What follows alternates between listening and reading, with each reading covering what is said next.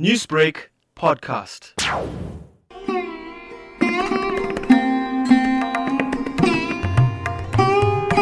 Born and raised in Lenasia in 1945, Dr Yunus Abdulla has a special relationship with India. He says while South Africa made Gandhi a Mahatma, India helped Yunus Abdulla become a doctor.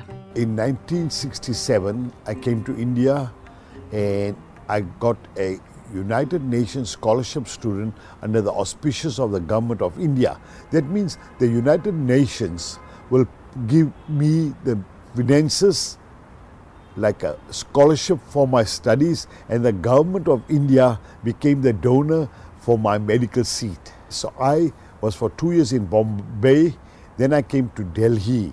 And another thing, I was at AIIMS, All India Institute of Medical Sciences, which was not recognized in South Africa because of the apartheid rule or laws. Therefore, I went to King George Medical College in Lucknow, Uttar Pradesh. That's how I got my studies. Then the first time I came to Delhi for the Republic Day Festival as a student, we had a body called the Overseas Student Association, and I came here at that time. Dr Abdulla is well known in Gauteng medical circles. He is secretary to the Pretoria Medical Discussion Group that was established in 1960. He is also chairman of the Greater Pretoria Group Practitioners and a patron of Hillside Primary School.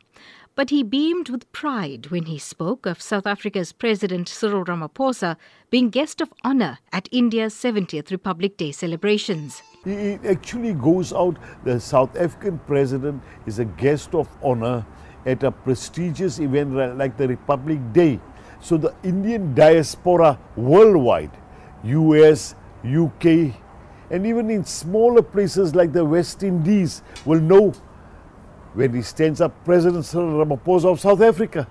That's tremendous. It's big. It's big for every South African. Dr Abdulla, who was integral in driving dialogue to end racism in the medical fraternity, is proud of the fact that 25 years after democracy, South Africa, like India, is a free country. India is a burning example to the world. When you talk of 1 billion people who are going to vote this year, we are going to vote this year in South Africa. And in South Africa also, it's a very important year for elections. Since the dawn of democracy is very, very important. So both are democracies. Ours is a young democracy, active democracy. India is an old democracy. And you see, in a rural areas, they're going to cast a vote. They're going to put an X. They're going to put thumbprints. Whereas with us, can you picture in 1994 when we first stood in a queue? Who would have thought that we will one day be deciding on our own destiny?